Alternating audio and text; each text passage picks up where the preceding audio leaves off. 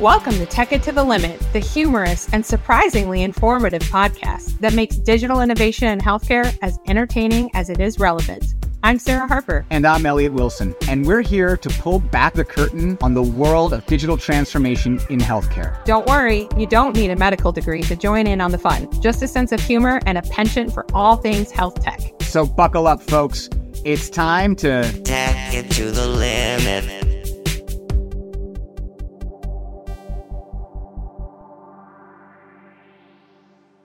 What's up, Elliot?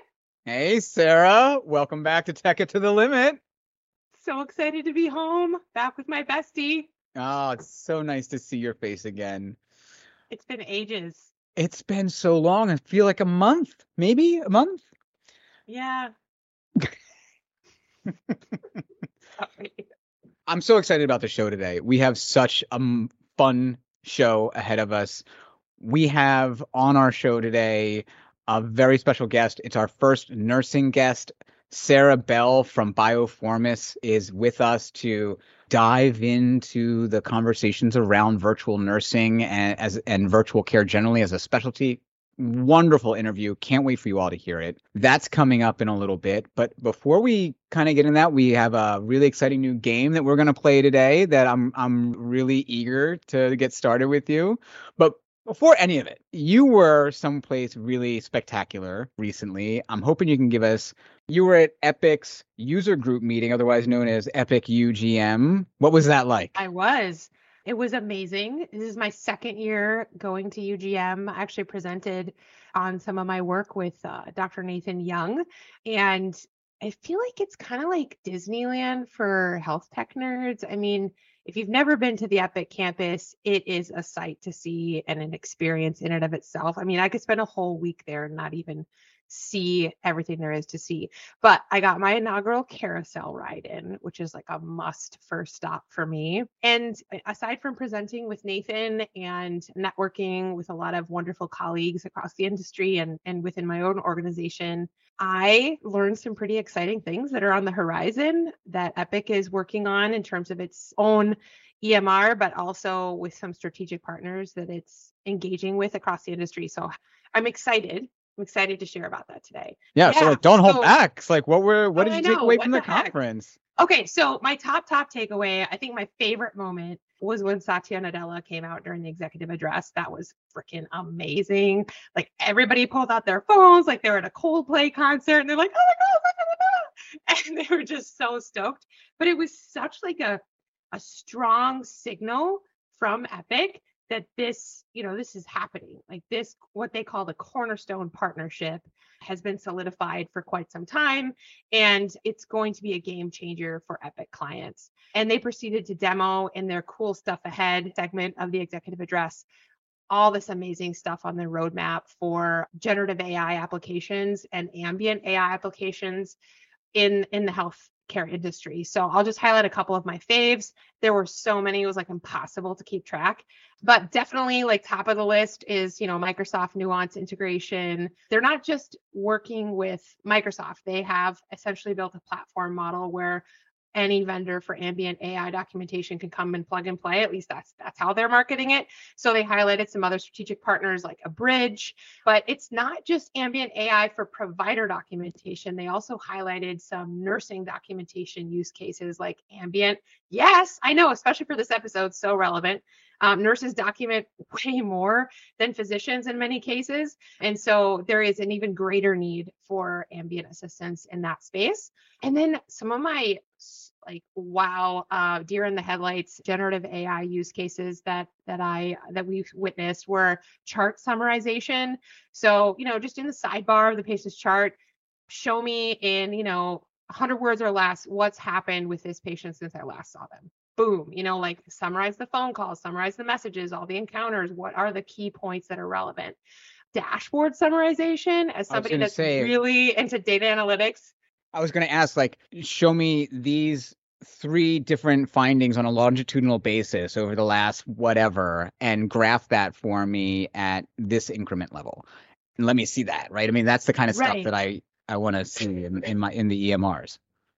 Well, and it also just democratizes, like having a large language model integration in Slicer Dicer, which is Epic's data analytics tool, really democratizes data analytics for anybody, right? So I can enter in a plain language query into the chat, and I don't have to have like this deep knowledge, this expertise of the data models behind it to get the query just right. So that was amazing to see. But even just like if my institution has a dashboard, let's say a social determinants of health dashboard, or an air quality dashboard for my pulmonology practice, I can ask it to summarize the dashboard and tell me what are some areas where we're doing really well and where is there opportunity for improvement. I mean, like you just wrote me an executive summary for my briefing with my boss, right? But on Obviously, top of that, it allows for people to talk about democratization, right? It allows people to adjust those dashboards without any code, to your point, right? So say the dashboard already exists, I go and I save a copy, and then I say, I want to add this parameter to it. And then you just have to ask it to do that, very similar to the Microsoft Copilot functionality that should hopefully be coming to small business users. Microsoft, if you're listening, they can do that very quickly and very easily at the frontline level. You don't even have to open a ticket for IT.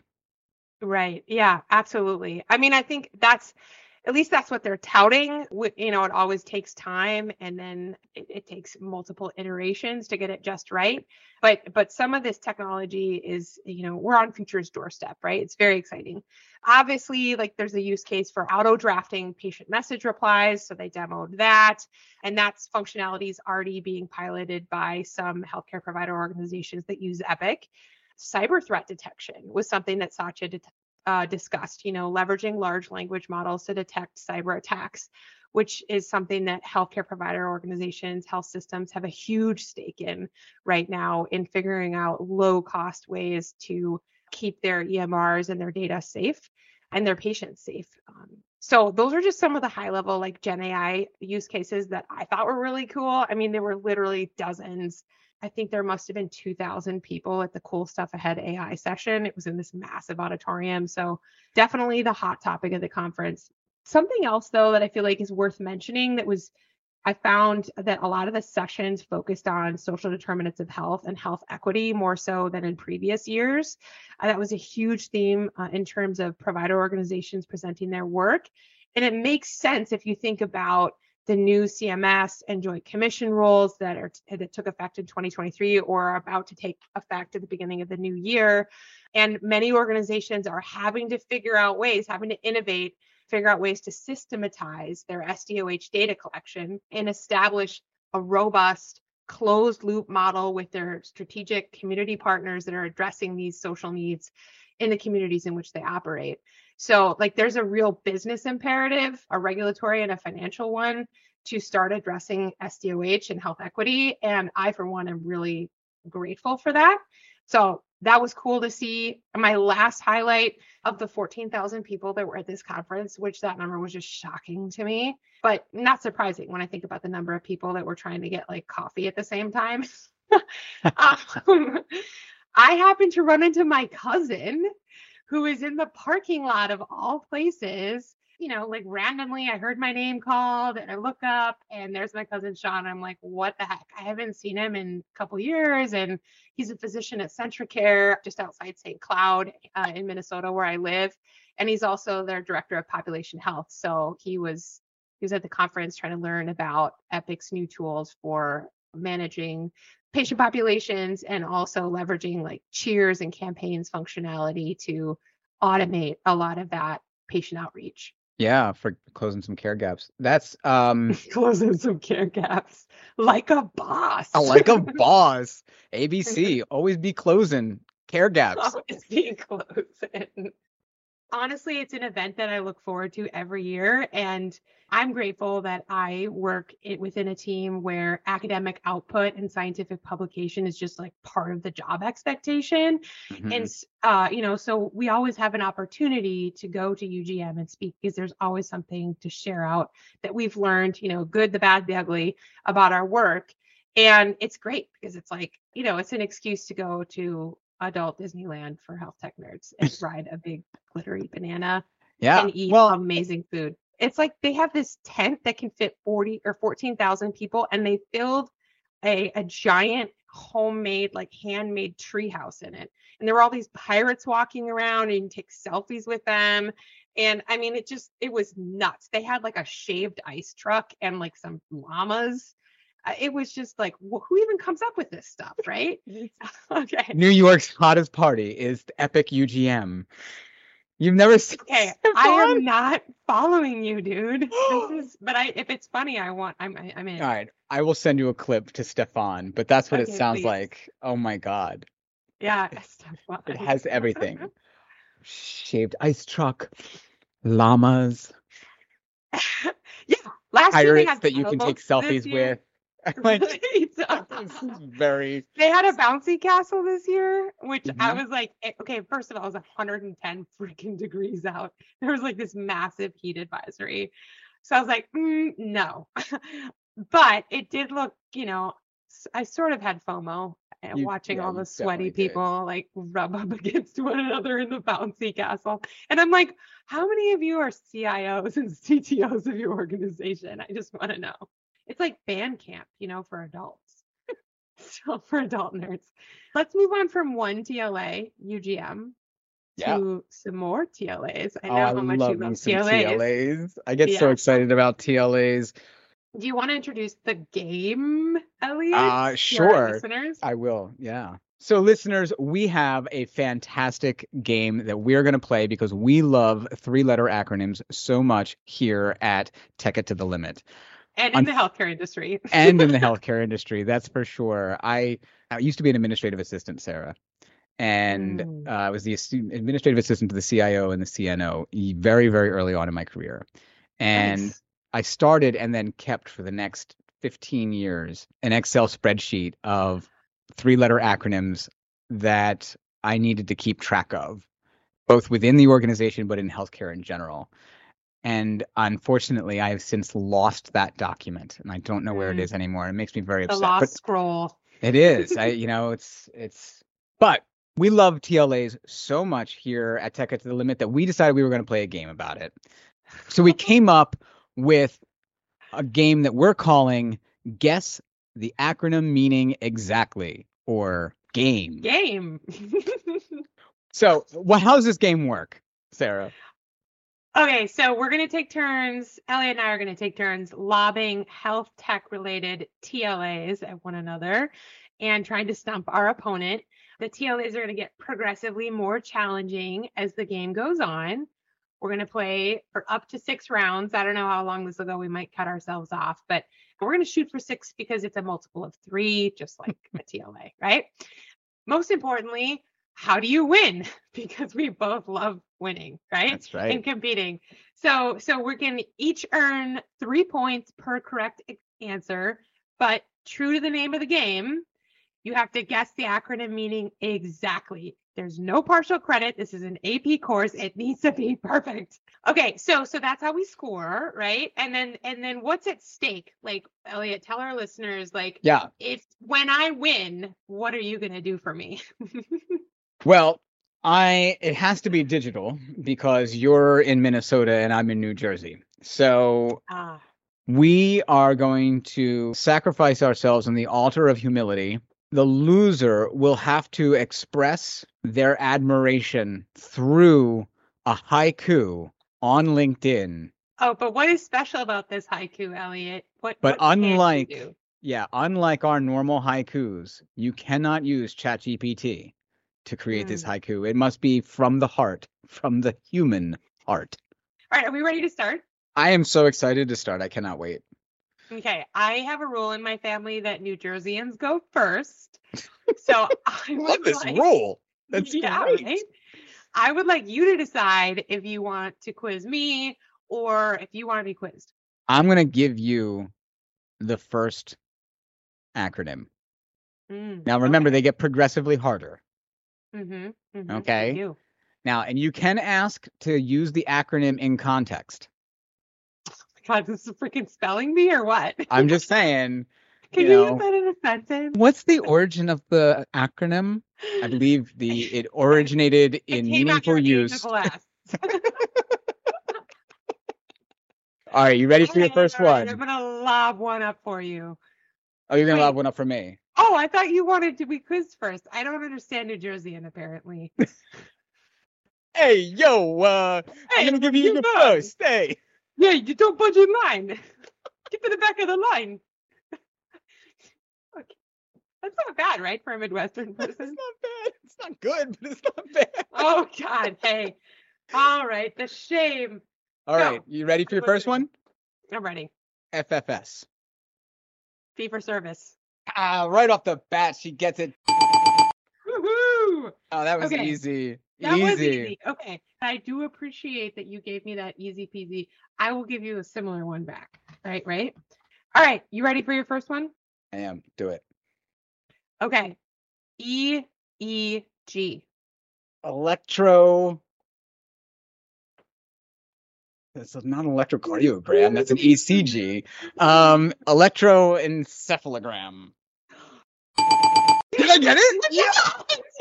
Good job, man. Yes. I don't know. I got a side ache from celebrating. I'm a runner. How can that even possibly happen? I am so proud of you. Although I shouldn't be rooting for you because I want to win. No, Okay, you're your turn. going down. You're going Oh, down. wait, Okay. let's review the score for the listeners since we've been talking like up a storm here. I What's do the score? believe we are tied at 3 points each. I do believe you are correct, good friend. Awesome. All right, hit me with your next shot. Okay, ready? Mm-hmm. RTM. Remote therapeutic monitoring. Boom shakalaka. Okay, that's amazing. 3 points for moi. Okay, PHR. Personal health record. Good jobbage. I mean, ding, ding, ding, ding, ding, ding. This is too fun. So good at Honestly, this. I really hope everyone else is having as much fun as we are. How could they not? Round two. 2, we are tied Neck and neck. 6-6.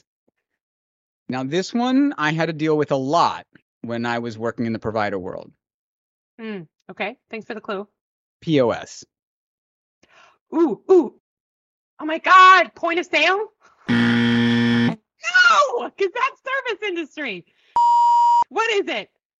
Personal operating Place system? of service. Place of service. Barf. Oh Okay, my God, fine. the amount of trouble Wah, wah. POS codes gave to telemedicine. Oh, duh. Yeah, because it's like a level of service thing, right? It's Oh, a billing thing. It is. It's not a level of Yeah. service, but it's a modifier on your code that you had to get right. Like Medicare used the POS code for this and that. Anyway, I don't want to get into it. It brings me back nightmares. Jerks. Total jerks. So that's a big All right. goose egg for Sarah. All right. I've got one for you. Hit me. CPOE. Oh, computerized physician order entry. Okay, fine. Dang it. Good job. Yes. Come on. I don't want to have to write a poem, especially No, about yeah. New Jerseyan. All right. The score is 9 Elliot, 6 Sarah. I'm sorry. Could you say that one more time? I couldn't hear you. 9 Elliot, 6 Sarah. So an inverted 9. Technically, we're tied. Mine's just upside down. All right. That's why you're so good at your job. It's the creative thinking. All right. Are you ready for your next TLA? I'm ready to win. Yes. TAW. TAW. What the bleep? TAW. Okay. I feel like I'm allowed one hint, Regis. Okay. Wasn't he like the... Is that your final answer? Thank you. Oh my God, I love you. Okay. Is this a health tech acronym or a healthcare acronym? It is a health tech acronym. TAW. Okay.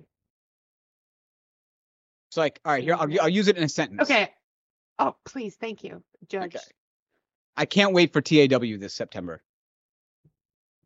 So it's a conference. Maybe. Oh God, this is impossible. Total Appliance Warehouse. Okay, there's like inaudible laughter coming from your screen. It's that's a goose egg on that one. I'm sorry. It is Oh, Telehealth Awareness Week. oh, for God's sake, Sarah! I was invited to be a panelist for crying out loud. Dang. Okay, all right. That means it's Elliot's turn. That's right. This is I'm where I gonna choose pull a ahead. really hard one. This Yeah, is where I pretty put some much. distance. Okay. All right. What's a PAX? PACS. Okay, I might need to sound it out, so you have to wait till I give you my final answer on this one. Okay, but I All can't right. do the Regis voice. You're really good at that. Oh my gosh, you know what's so funny? When I was looking at acronyms, I was like, oh, should I use PAX? PAX is a pretty hard one, but now I can't remember it. Patient Acquisition Communication System. No, patient. Ah, darn it, I don't know. I forgot. Pasta addicts craving spaghetti.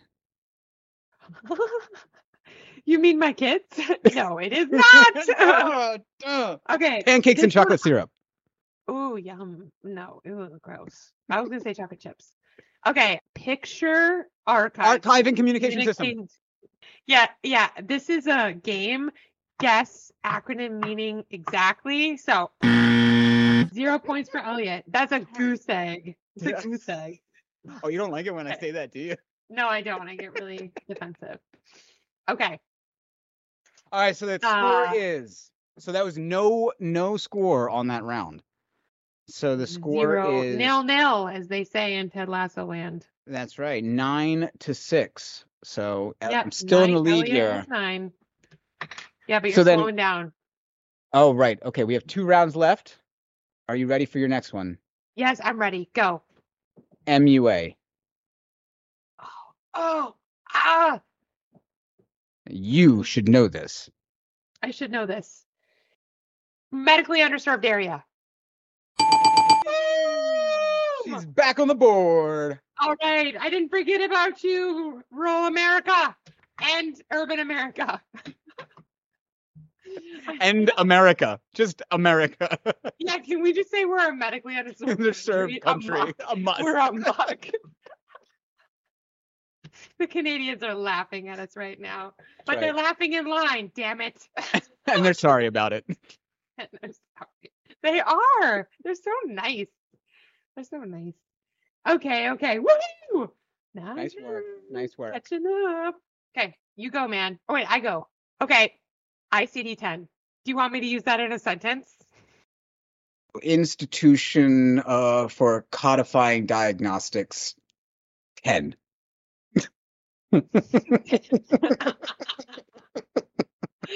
To the power of 10. Was I close? No, not even.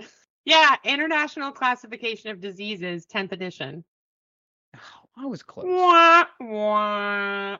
Maybe you should go back This to is like so exciting. what We're tied.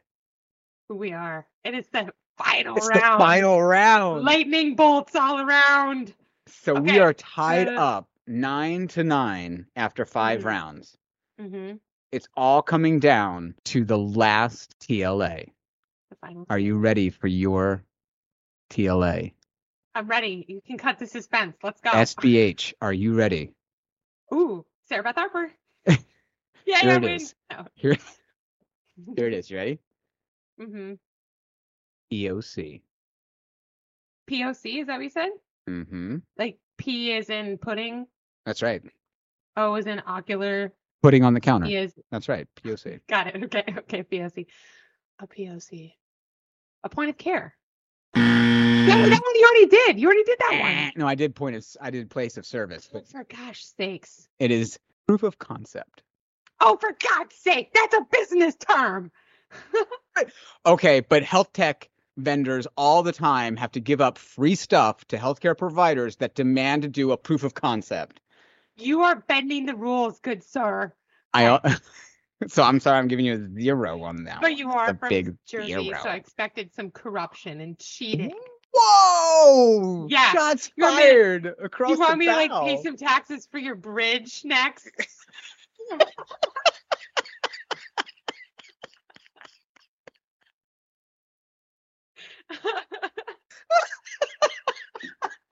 no. Do I need to call your husband?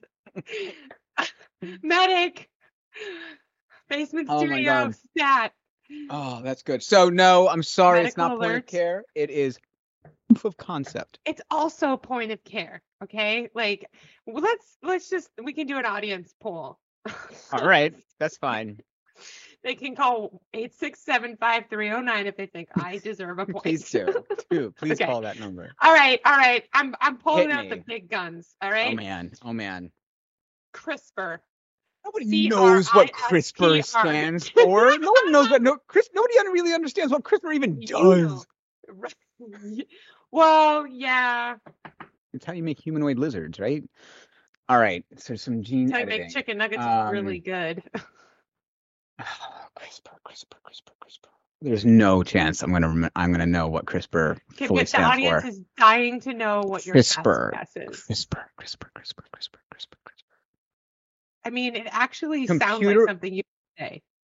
Computerized rearrangement of innate specialized phenotypes for regeneration. That is a good D+ effort. That Elliot. was a bunch of words. Yeah. Okay, here we go. It stands for clustered, regularly interspaced, short palindromic repeats. It's a revolutionary gene editing technology. Well, I know what it is. I know, but not necessarily. Not necessarily. So we're tied, which means that we have to profess our undying love for one another each I love how this on ended. LinkedIn. Yeah, I know. Me too. Because everyone's a winner. We're all millennials. That's right. We're going to get participation trophies for this game. This keeps coming back. It's like a theme in our show. You know how we're all special. Yeah. Well, can I confess something? Mm-hmm. Maybe I rigged the game because I knew that whether you guessed point of care or proof of concept, I was going to tell you it was the other one. What? Oh my gosh! What are you, like Chris Christie's nephew? That's good. I mean, that's some strategery right there. That is your specialty, right? Well, I it's mean, like you probably really good at risk. Yeah, well, like Tom Brady, I didn't want to get deflated. Wah, wah. Oh my gosh. But this is fun. I enjoyed that. Great. And no one lost like a limb. That's right. All of our technology is still plugged into the wall. I don't harbor any ill will toward you at all for giving me ICD-10 and CRISPR. You know. Yeah, well, you gave me the double entendre POC, so we're even. Well, I know you're just gonna walk away calling me a POS from now on. There you go. Well, I don't know about you, but I could really use a break right now. That was an intense game. I need to go like meditate, come down from the adrenaline rush, maybe grab a snack, and compress while on the I forehead. do that, some lavender aromatherapy just to calm myself. But while we do that, why don't we hear a message from our incredible sponsors? Stick around. We'll be right back.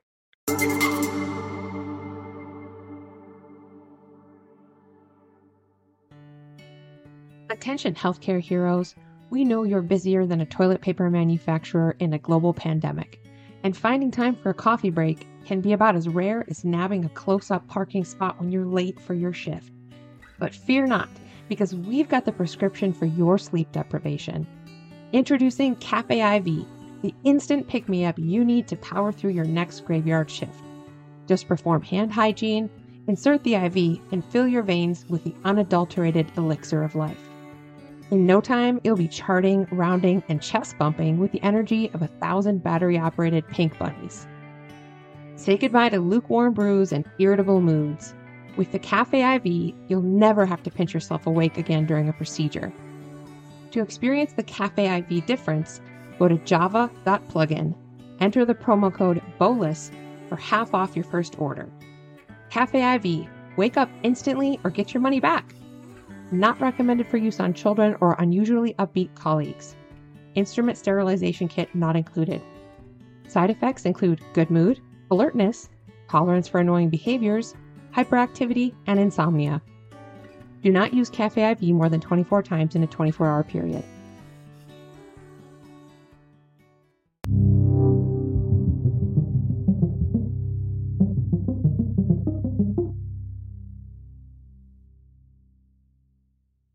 Welcome back to Tech It to the Limit, listeners. Please join me in welcoming Sarah Bell, Vice President of Customer Success and Clinical Implementation at Bioformis.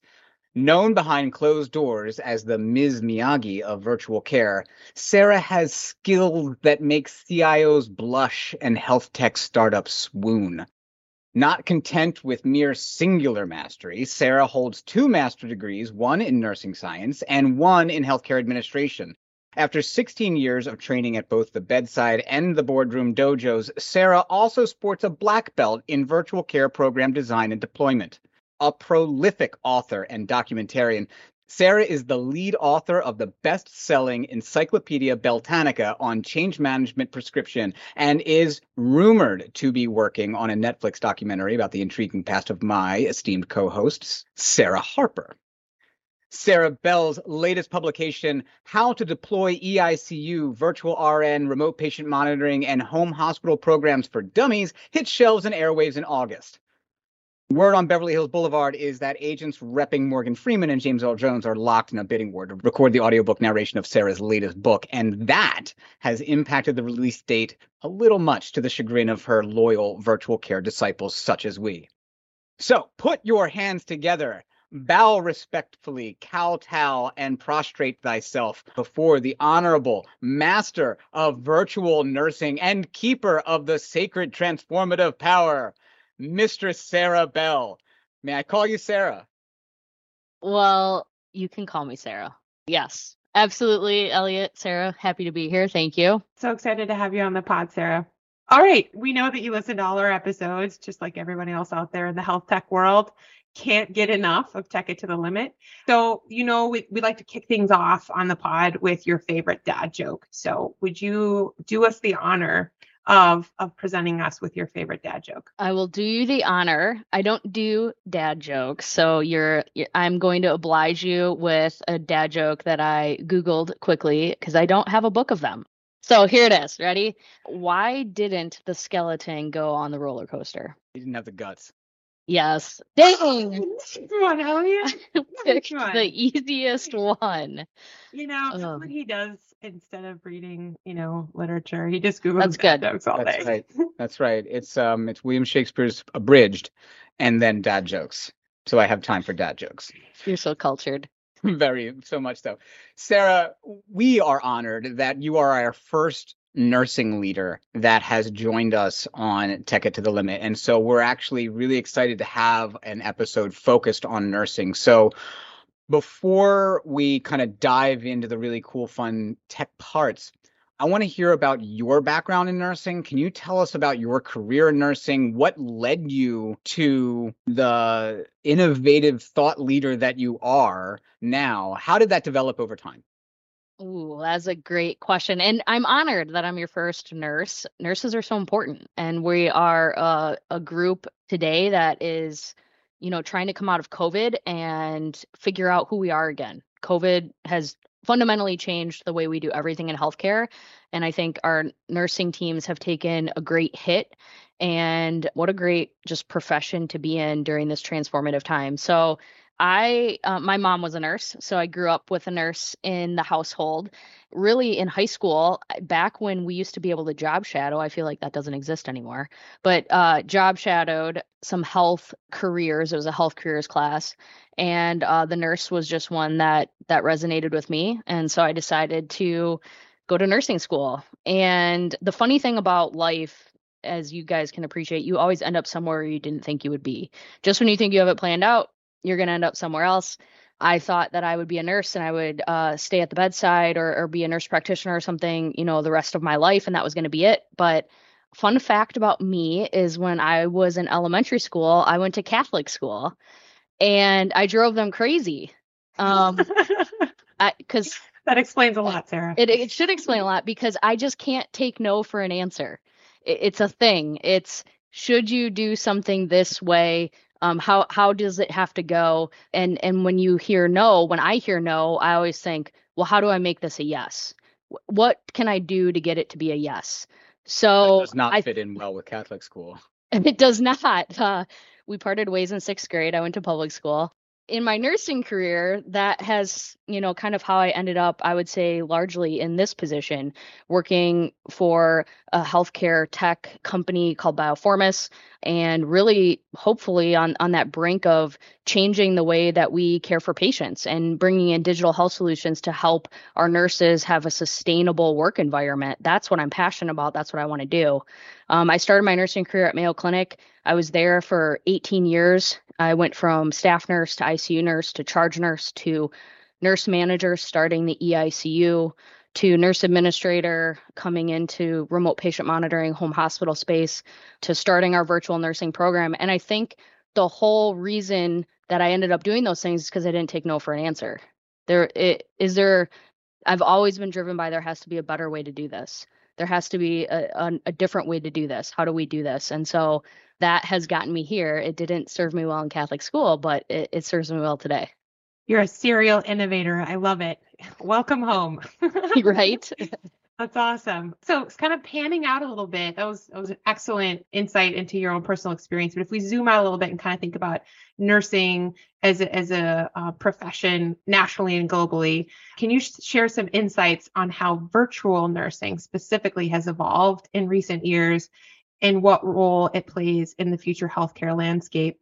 Much like AI, it existed before all the hype started 2 years ago, right? I'm sure virtual nursing was out there in the space in some capacity, and it's just interest has exploded recently. So wondering if you can give us some insights on how that's evolved. You're right. Virtual nursing and that the art of kind of being a nurse virtually has always been there in some way, whether it be nurses using telephones to triage patients or evolving into, video visits. EICU was a first adopting practice of having this command center approach where experts are sitting in there and deploying care outside of the command center. And where we're at now is an alarm. We must care for patients differently. We must provide different ways for nurses to work, because working at the bedside, working in person all the time is hard. Our patients have gotten sicker. They've gotten more complex. We are asking the nurses to do more. There's less workforce, and that is just a recipe for burnout. And so right now we are at a pivotal moment in healthcare where having virtual nursing, I think, will single-handedly save the profession. This is how we keep nurses. This is how we keep experience at the bedside, albeit virtually, but they are there to help and mentor and support the next round of nurses coming in. And this is the time for institutions, for organizations to deploy this as a recruitment, as a retention, moving forward. Yeah, I think that's awesome. I think back to some early remote patient monitoring programs that I was working on in the early teens, focused in home health agencies, kind of like as you mentioned, right, that did a lot of work very early on CHF patients, hypertension patients, et cetera. And it was very insular, but it was care management virtually. It was nursing care management virtually. And I love the fact that you've called out that we've been doing this since the telephone. When we talked about telemedicine for years and years in the policy world, we talked about doctors having done telemedicine ever since the telephone was invented. And I love the recognition that, nurses have been doing that too. Absolutely. Yeah. It's taking on a different way now, right? Working for a healthcare tech company, I can speak to the fact that we're deploying different types of solutions to help enable the virtual care teams be efficient at their jobs. Biometric devices that can feed us data, video, chat messaging. Our patients now expect a different kind of care. They are evolving to wanting care when they need it, where they need it. That doesn't always mean going to a hospital or going to a clinic. They want access. I can pick up my phone and I get instant access to anything I need. Healthcare can be that way. We can enable things like that. And then in the tech world, that's happening. Now in the staffing world and in staffing these solutions, allowing these pathways for clinicians to work, to have reprieve from the bedside, I think that's kind of the marriage that's going to take all of this into the next level. Yeah, great points.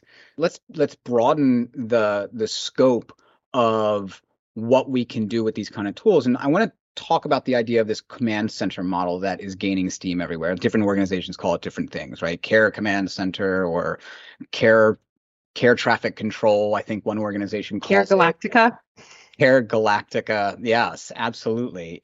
So the Care Legion of Doom, the whole model, that command center model, is really gaining traction. And so from your perspective now in a digital health company, how does the health tech industry contribute to making that an optimized model? Right? What is health tech bringing to that wasn't already there, that's allowing for that real primordial soup to turn into life? Ooh, that's a great question. So command center, that is the buzzword, right? And it can mean many different things. To me, when we say a command center, we mean we're centralizing data points for clinicians or staff to make decisions about patients. And I think there's an important differentiation here. That does not mean we're all sitting in the same room. There is a power in being remote and allowing remote models of care where you can utilize clinicians wherever they're at.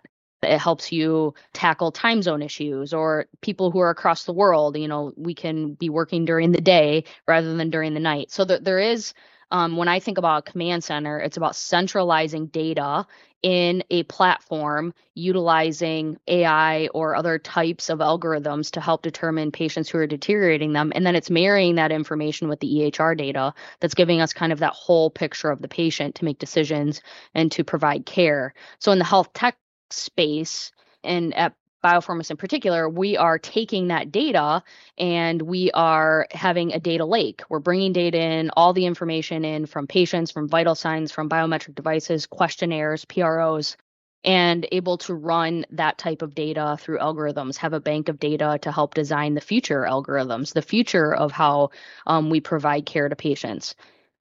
We are too reactive today in medicine. We get data and we make a decision. Where we need to be is we need to know what's going to happen 2 hours from now, what's going to happen 4 hours from now. And having a virtual workforce that can take those early warning scores, those other algorithms, and deploy resources to the patient wherever they may be is quickly approaching. And that's what's really exciting. Like, you know, there's a lot of players in the space that are getting to that point.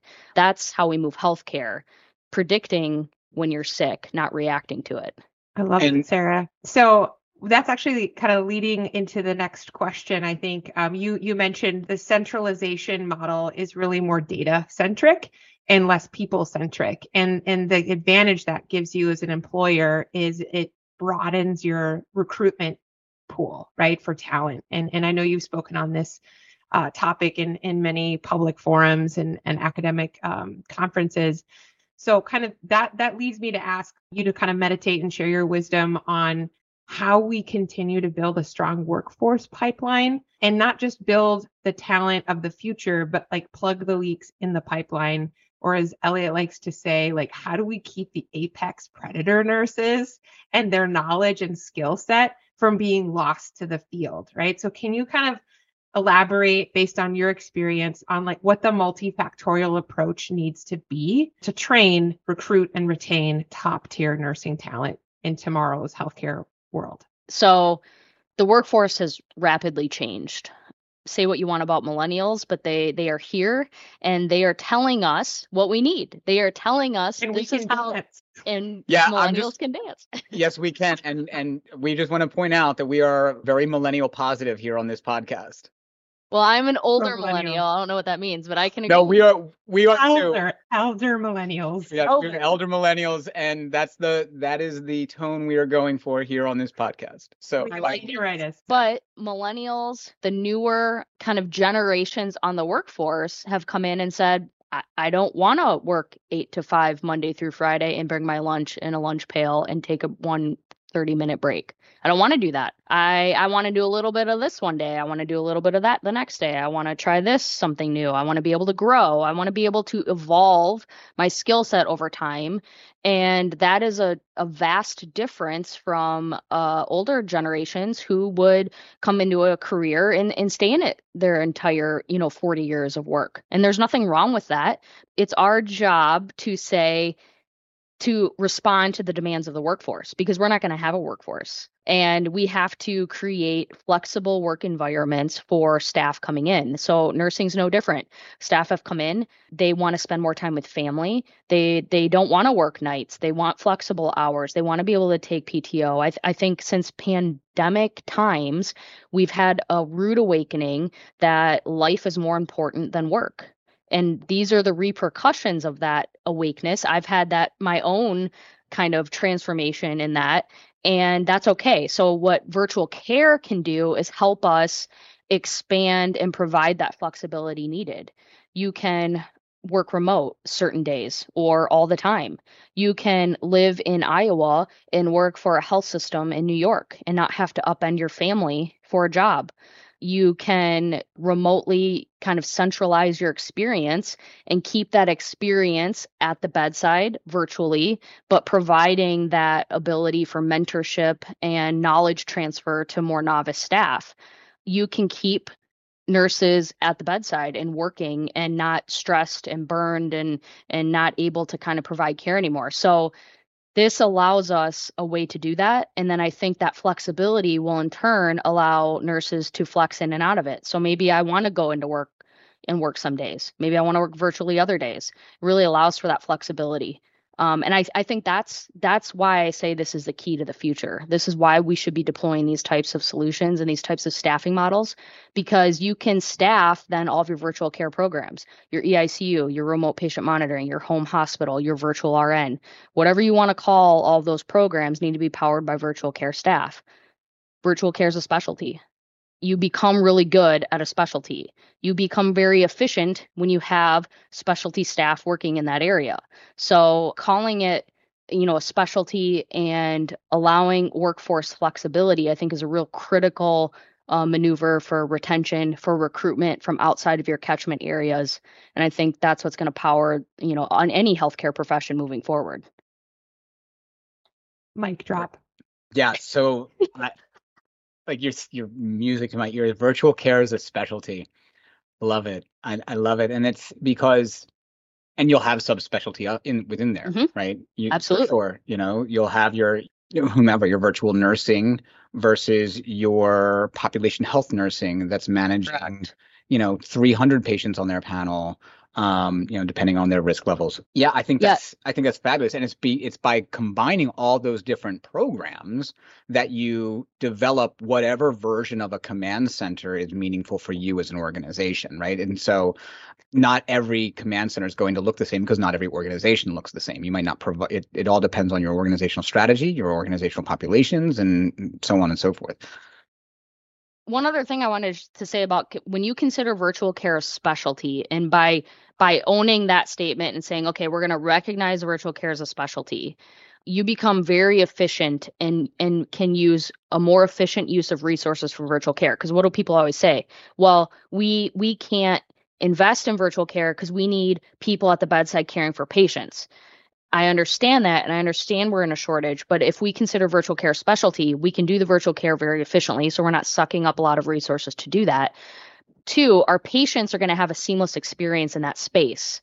They're going to have consistent ways that they're receiving care from virtual care teams. They're going to have a consistent approach. And then bringing in the specialty, cancer, cardiology, ICU, to consult or provide that expert opinion as needed is going to be a more efficient way of having a virtual care program. And you're right, Elliot, the command center then is the data and the aggregation we do of data, whether it's continuous or episodic or labs or, biometric, whatever it is. Viewing it, allowing the view for clinicians to be efficient is kind of that sweet spot. And it's hard to do, but when done, can be very efficient and a very sustainable way to go about it. Yeah, Sarah, you're basically telling the story or describing like what's the opportunity cost of not investing in this right now, right? You talk about, well, we need nurses at the bedside, but what happens if you don't deploy capital on this strategic initiative? You're going to quickly become irrelevant as an organization, right? Or Both you're from going a to crumble. staffing not perspective. just- Yeah, exactly. Like your model's not going to serve the patient need, and you're not going to be able to recruit and retain staff. So Yep. it's a difficult decision, but you have to plan that you have to put that in your financial plan. Right. And we know that every nurse that turns over is roughly $55,000 to $75,000 lost.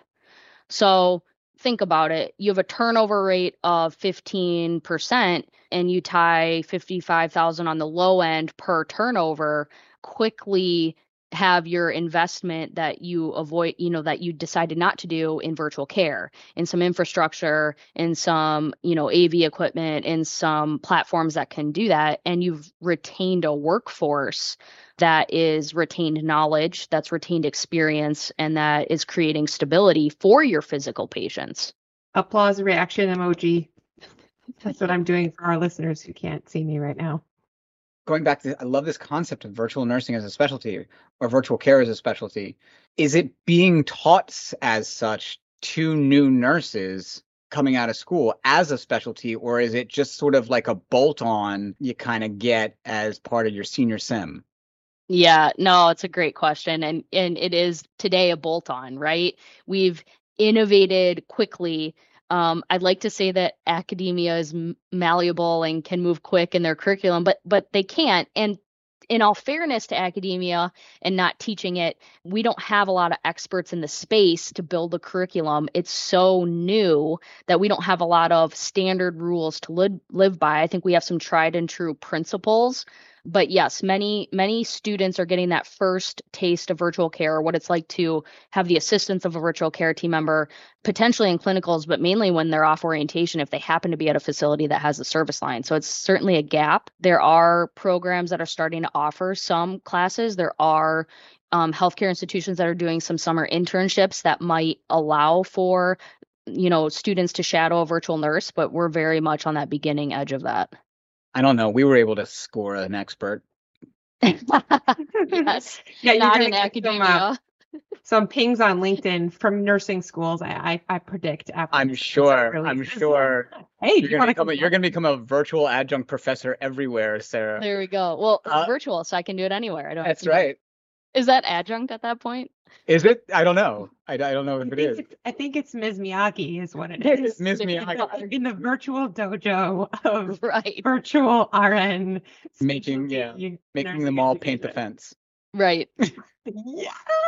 Kind of moving on to the next question here. Nursing, we know, is a very dynamic field.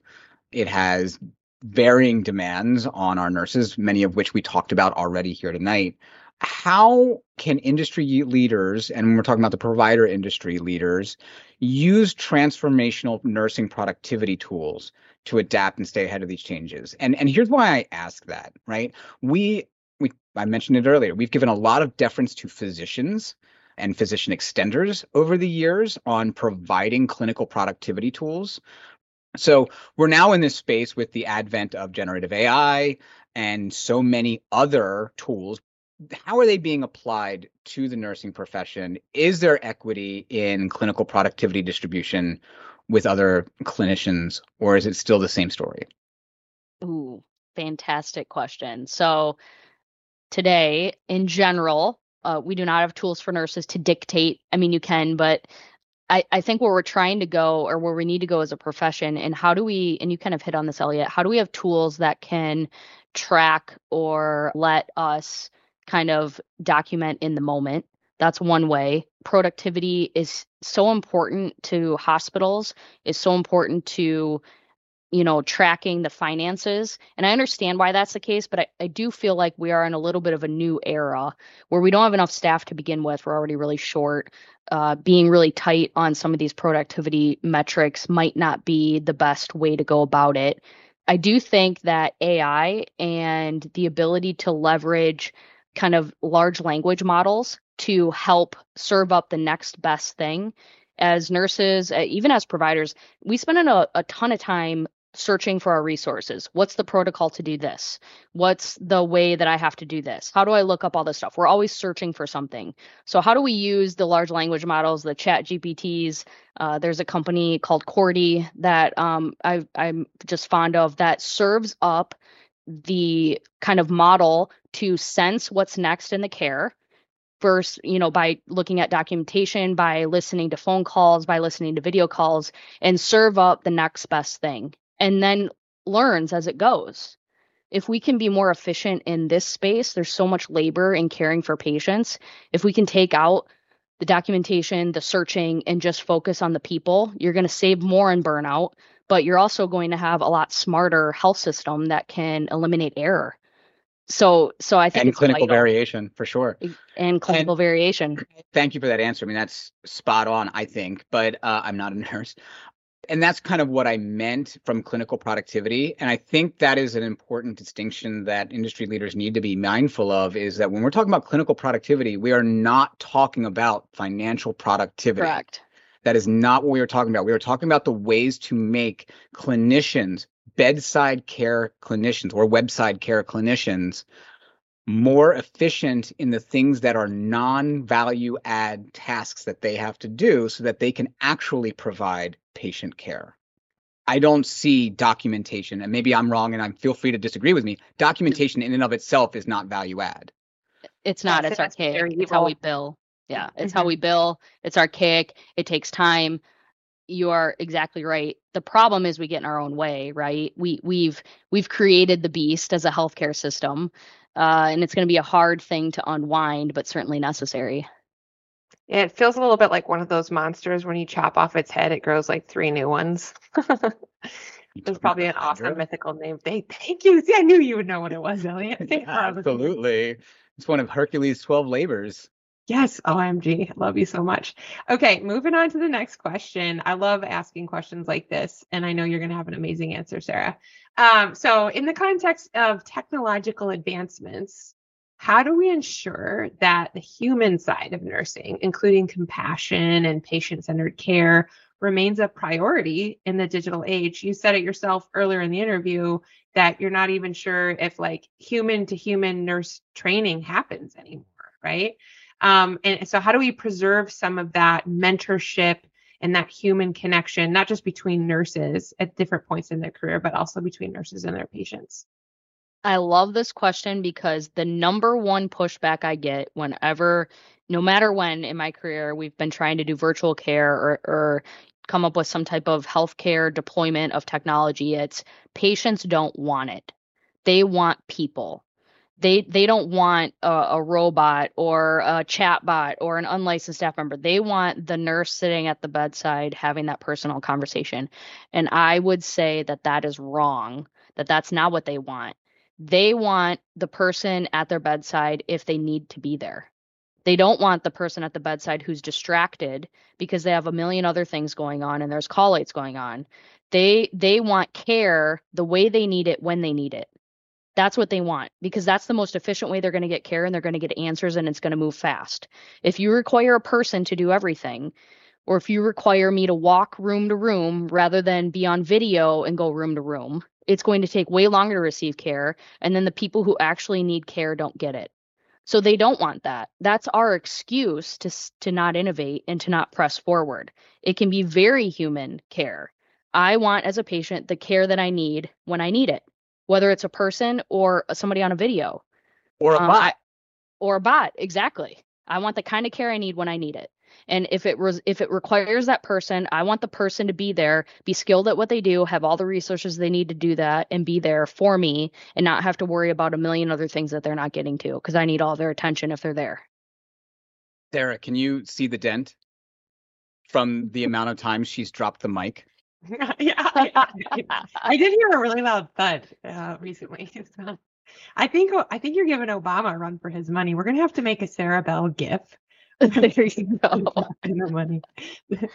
I like to get pragmatic. I like to get real with folks. So Sarah, with the rise of RPM and remote therapeutic monitoring too, and other kinds of virtual care models, What are some actual tangible things and considerations that healthcare organizations should be thinking about when they're implementing these kinds of technologies? What are the real lessons learned, or as we would call them, nuggets, that you took away from your provider-based career that you think our listeners will benefit the most from hearing? I think the first thing that people get stuck up in is trying to design the perfect thing.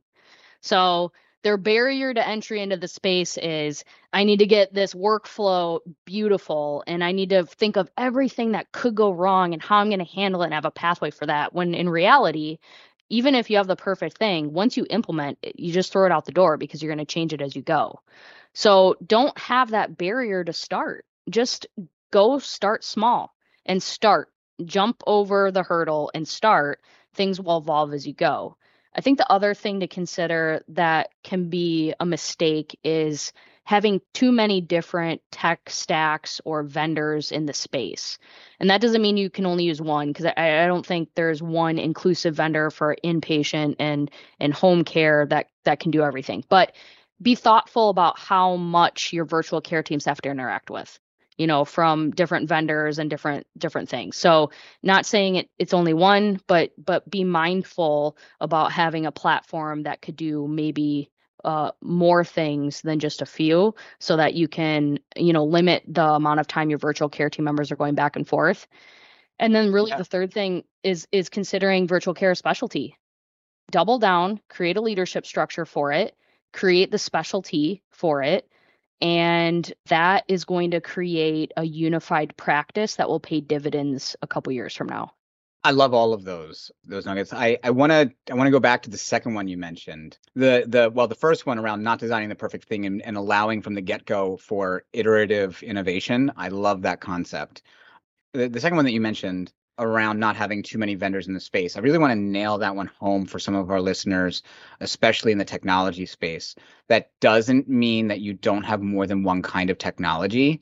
It means that you have the smallest technological footprint that serves your need. And if I'm not saying that correctly, let me know. But that's how I hear that, and that is that whole concept around platform versus point that leaders need to hear. Take a look at your inventory, your tech inventory, and look at it with a critical eye. Get out your big red pen. There you go. Yeah. No, but I think even, go ahead, Sarah. A couple of thoughts there. And obviously I work for a healthcare tech company, Bioformis. So we have a platform that can serve remote patient monitoring, home hospital type of scenarios. And then what we've done is on that platform have built different biometric devices that can seamlessly integrate. So, your continuous glucose, your episodic blood pressure, your continuous SpO2, your other types of devices to help bring all different types of patients to be able to be cared for on the platform, rather than the scenario of, I have this vended solution for this exact thing, I have this other vended solution for this exact thing, I have this for this exact thing.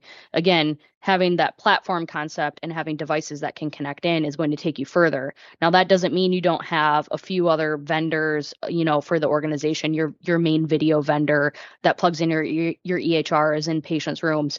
But taking that platform approach that can offer up many different use cases is going to, I think, be cheaper, but is also going to help create efficiency with the staffing in virtual care. Yeah, 100%. Oh, I'm floored by how succinct and clear you respond to questions, Sarah. Setting that bar high. I'm yeah, what she said. Okay, let's move on. Amazing. Ditto. Yeah, samesies. How do you see the role of virtual nursing evolving in the coming years? And what trends should healthcare professionals be prepared for in this space? I know you're a visionary, so look into your crystal ball and tell us what we need to do now so we can be at the front of the pack tomorrow. This is great. And this is why Catholic school didn't like me, because I'm a dreamer and I think about the future and how we need to get there. And that's my favorite spot to be. So the future is amazing. If we can get on board with virtual care being a specialty and move that conversation forward, create workflows and platforms that can cater to the virtual care. We don't need in the future is people who are physically providing care to patients and also doing some virtual care. Because you know what doesn't get done? The virtual care. And if you don't do the virtual care, you're not being predictive. You're not able to detect trends and move forward. You are constantly in the past moment trying to save patients or help patients that are deteriorating. So what we need to do is offload in-person people who are doing in-person care and not just tack on the virtual care piece to them, allow a virtual care specialty group to do the virtual care, and then integrate AI and tools to help tell us, well, Elliot, in 4 hours, sorry, man, you're not going to be well. But don't worry, because we know that. And this is what we're going to do to prevent you from getting ill. And these are the things that you can do to help us. And then what that means is you don't have to go to the hospital. What we can do is send things to your home that's going to keep you there because you're way more comfortable in your home. You have your family, maybe some pets. You know, that's way more comfortable than coming to see me in the hospital. You've already figured out all the allergens and all of the bacteria that lives there. Exactly. Can eat your own food. I don't know about you guys, but I don't think hospital food's the greatest. But that's the future, is utilizing our devices that we already wear every day. The rings, I love those things. I don't have one yet, but it's my next tech purchase. The Oura Ring, the whatever rings they have, the Apple Watches, the Fitbits, the Garmins, patches, whatever it might be. We all are walking sources of data, and we can be feeding healthcare entities that data, and we can have virtual care teams that get alerted of that data saying that Sarah's not going to be well tomorrow, and we can deploy services to her home so she doesn't have to come to us. That's being really smart. And then who we only have in the hospital or in the clinic are the actual people who need to be there, which is who we want to see. And they need to be there. I don't need to be there if I'm well and can receive the care in my home. Can I get out of my value-based care soapbox right now Yes. and say we also need payment models that support the notion that the walking sources of data need to be paid attention to, True. right? So we can prevent people from ending up in our four walls. There needs to be value in that space. There is value in that space, but I'd love to see more institutions shifting faster in that direction. But the value in that space is being consolidated into like 3 major healthcare payer organizations. So Don't make it my dream. sorry. Okay. So Sarah, I'm going to put you in the hot seat and say, what is the question that we in this industry, in the health tech industry, in the provider side of the industry, or any part of the healthcare industry, are not asking but should be asking around nursing and technology? Ooh, that's a tough question. I think the question that I would ask is, why is virtual care not a strategy for you? Why do you not have a virtual care strategy deployed that can help recruitment, retention, and sustain your workforce? Why not? That's my question. Because there's only one Sarah Bell.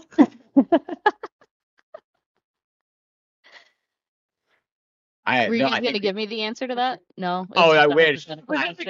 Okay. I spent half of my career trying to evangelize for virtual care, telling people virtual care is not a selfish strategy. It is an enabler of your strategy, just so I could get a pilot going. So like that's But that's the thing that's happening right now, Elliot. You're exactly right. And I had years before the pandemic when I would do that, I'd be like, why not? And they're like, because we have enough people. Go away. You know, it's fine. We don't need that. That's just, nobody wants a computer in their room. You know, I mean, it's just been unbelievable as a healthcare, profession, what we have done to not go in this direction. But the beauty of COVID was that we learned really fast that when we all need to do something, we can do it, and we can do it really fast. And that, I think, is showing a lot of people and getting people off the bench in this space. That's the propeller we needed, and now we're being crippled with staffing shortages, so there's no other solution. Yeah. Well, people have other solutions, like paying staffing agencies to staff our hospitals, but those are people solutions that are not going to last a lifetime. Yeah, it's unsustainable. Exactly. When you ask that question, Sarah, which is somewhat rhetorical in nature, I envision you at the end of like a long marble table, and like this person's walking feebly into an echoey hall, and you're like, why is virtual care not a strategy for you? Like, go ahead and hit me with your best counter argument, right? And they're like, well, Exactly. Perfect. Sorry. Go ahead and wrap us up, Elliot. Sarah, thank you for that wonderful insight into nursing practice with technology. Very precious few folks in this country that have the experiential chops that you have in building these programs that we could bring on this. And I'm so glad that you were able to join us. Thank you so much for bringing this to our listeners. Oh, appreciate it. And I owe you guys, I don't know what I owe you for all the accolades and kind words, but thank you so much. It's been a blast. I'll take a craft beer on you. All right, perfect. Just kidding. No, it's been awesome to connect with you, Sarah. I echo everything Elliot said. And I would just add that what I've always loved about you is your vision too. You execute, but you're also thinking 10 years ahead of everyone else in the field. And so it's so fun to be around you and just talk, brainstorm, and learn from your wisdom. So thank you. And we're clear. All right. That was That was fun. great. That was Sarah, that really was amazing. Tech It to the Limit is brought to you by iRelief, the smart bedpan that's pushing the boundaries of bathroom technology. Nano self-cleaning particles working their microscopic magic, ensuring no quantum pathogens escape your commode. For the extremely self-conscious patient, we've got the holographic privacy shield, which predicts upcoming deposits and deploys automatically around the hospital bed. To reduce the burden on clinical support staff, the iRelief patent-pending antimatter disinfectant lets you send patient waste to a different dimension, leaving 90% less temporal slime than the other leading smart bedpans on the market. Tech It to the Limit subscribers have an exclusive offer when they purchase their first iRelief. Use phrase TechToilet at checkout to receive a complimentary subscription to John, the iRelief Emotional Support Conversational AI. Your patients can unload on John while using the iRelief for an additional emotional catharsis as they do their business. iRelief is not responsible for temporal distortion caused by interdimensional or intergalactic travel, gravitational condensation stemming from antimatter exposure, or any adverse effects due to the exposure of toilet-related puns. Use iRelief with caution and a sense of humor. iRelief, for when you need to go beyond the ordinary.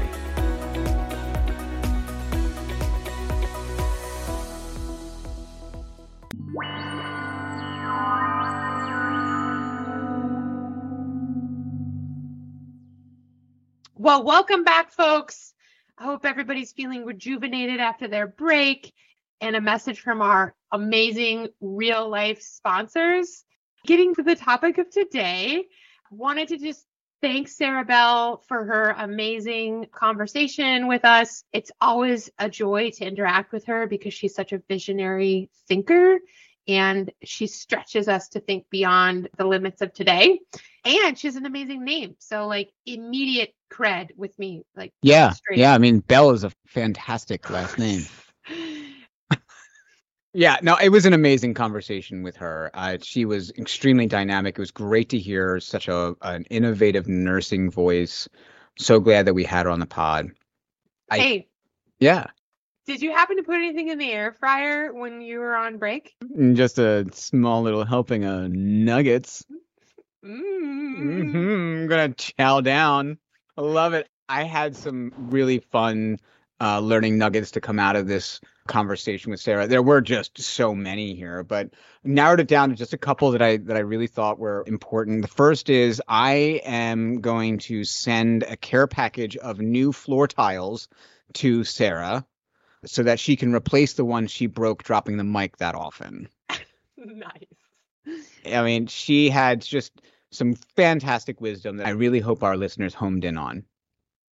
I thought that her comments on how COVID fundamentally changed nursing practice were really interesting, both in terms of how care is provided, right? How clinical models have changed, how clinical workflow has changed, but also how just the nursing workforce, the labor of nursing is changing. People leaving the profession for various different reasons, whether it be burnout or what have you, right? So there is this perfect storm between how care is provided and who's available to provide that care that has really created the environment for innovation and given rise to this virtual nursing as a profession.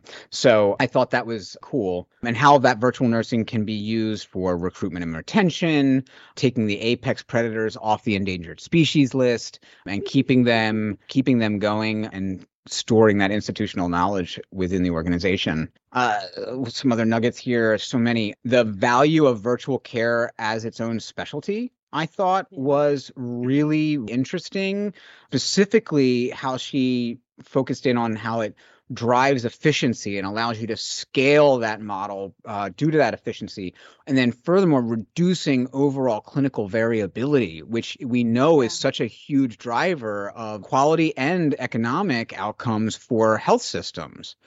I really like that concept. And then finally, I thought her comments toward the end, when we were discussing how we're using digital tools to unwind the mess that we have created of healthcare with respect to, like, providing tools to alleviate nursing documentation burden, is just one of those challenges, the healthcare system in general, that we have to change, that one of those generational challenges that we have to now take on. And not to get up on my Gen Y soapbox here, but it's just another thing that millennials are going to have to fix as we come into power. There's another generational change that we've now got to take on. That's a whole nother podcast. Like we become the old crusty people in power, is what you're saying? That's right.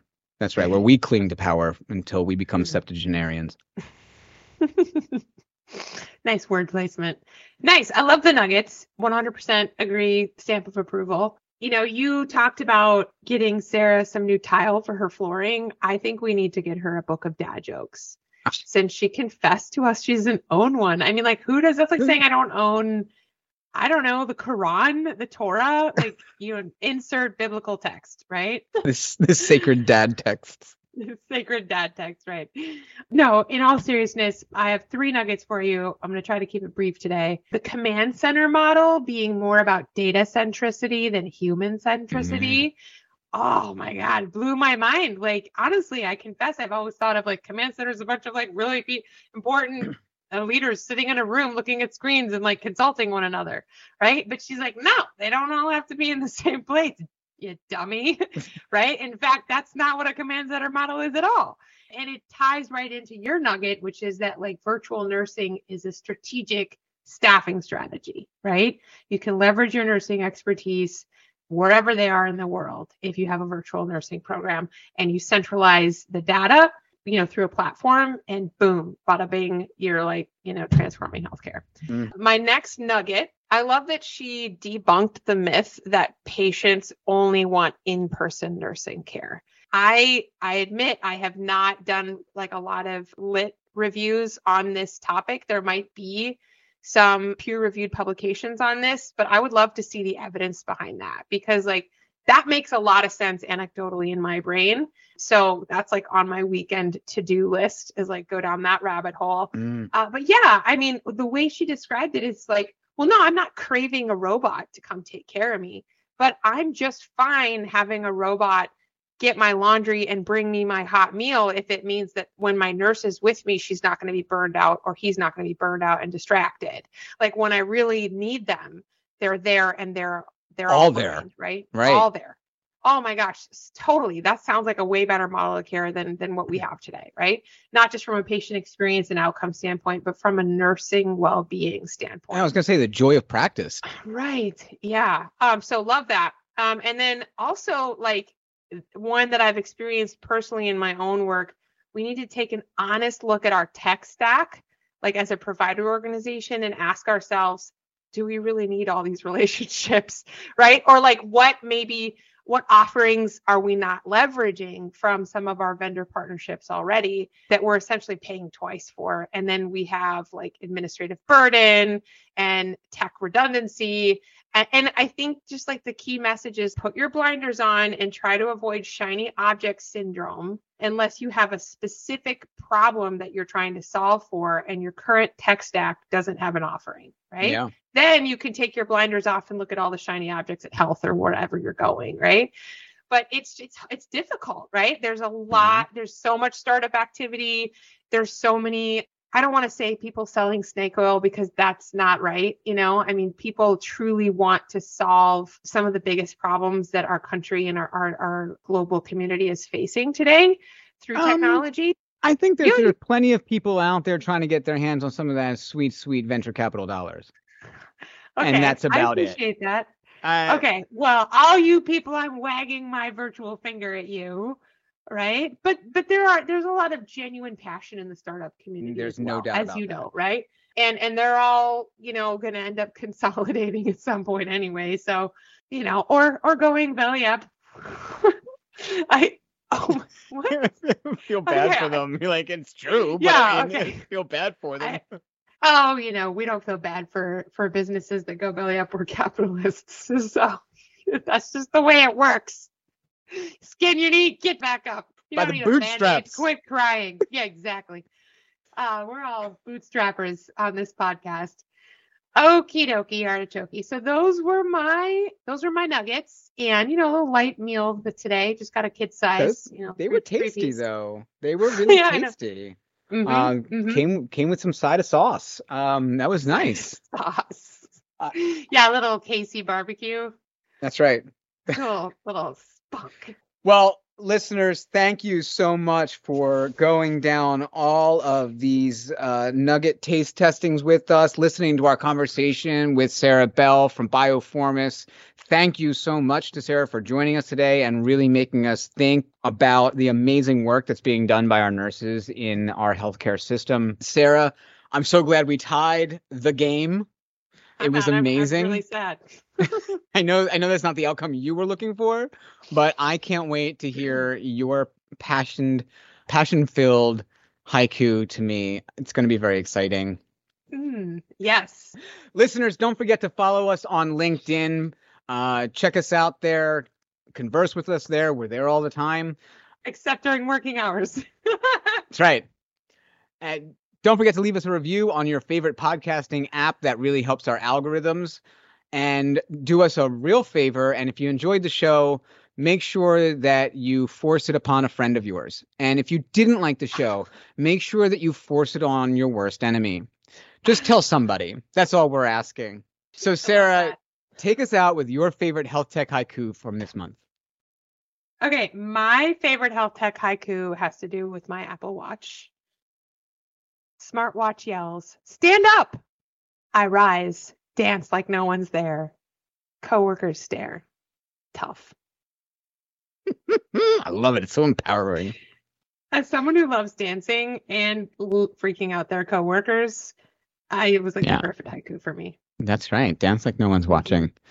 All right, here's mine. This one I dedicate to Sarah for joining us.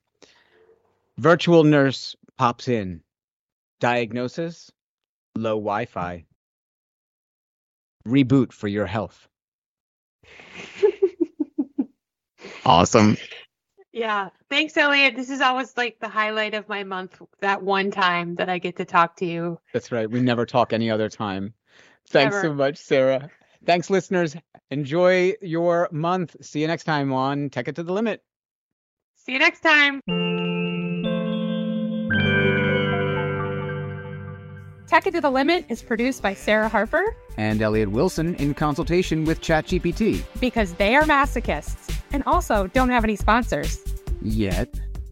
Music was composed by the world-famous court minstrel Evan O'Donovan. To consume more hilarious and informative content about digital transformation in healthcare, visit us online at techittothelimit.fun. And don't forget to follow us on LinkedIn, Twitter, Instagram, and across the event horizon. See you next time on Tech It to the Limit.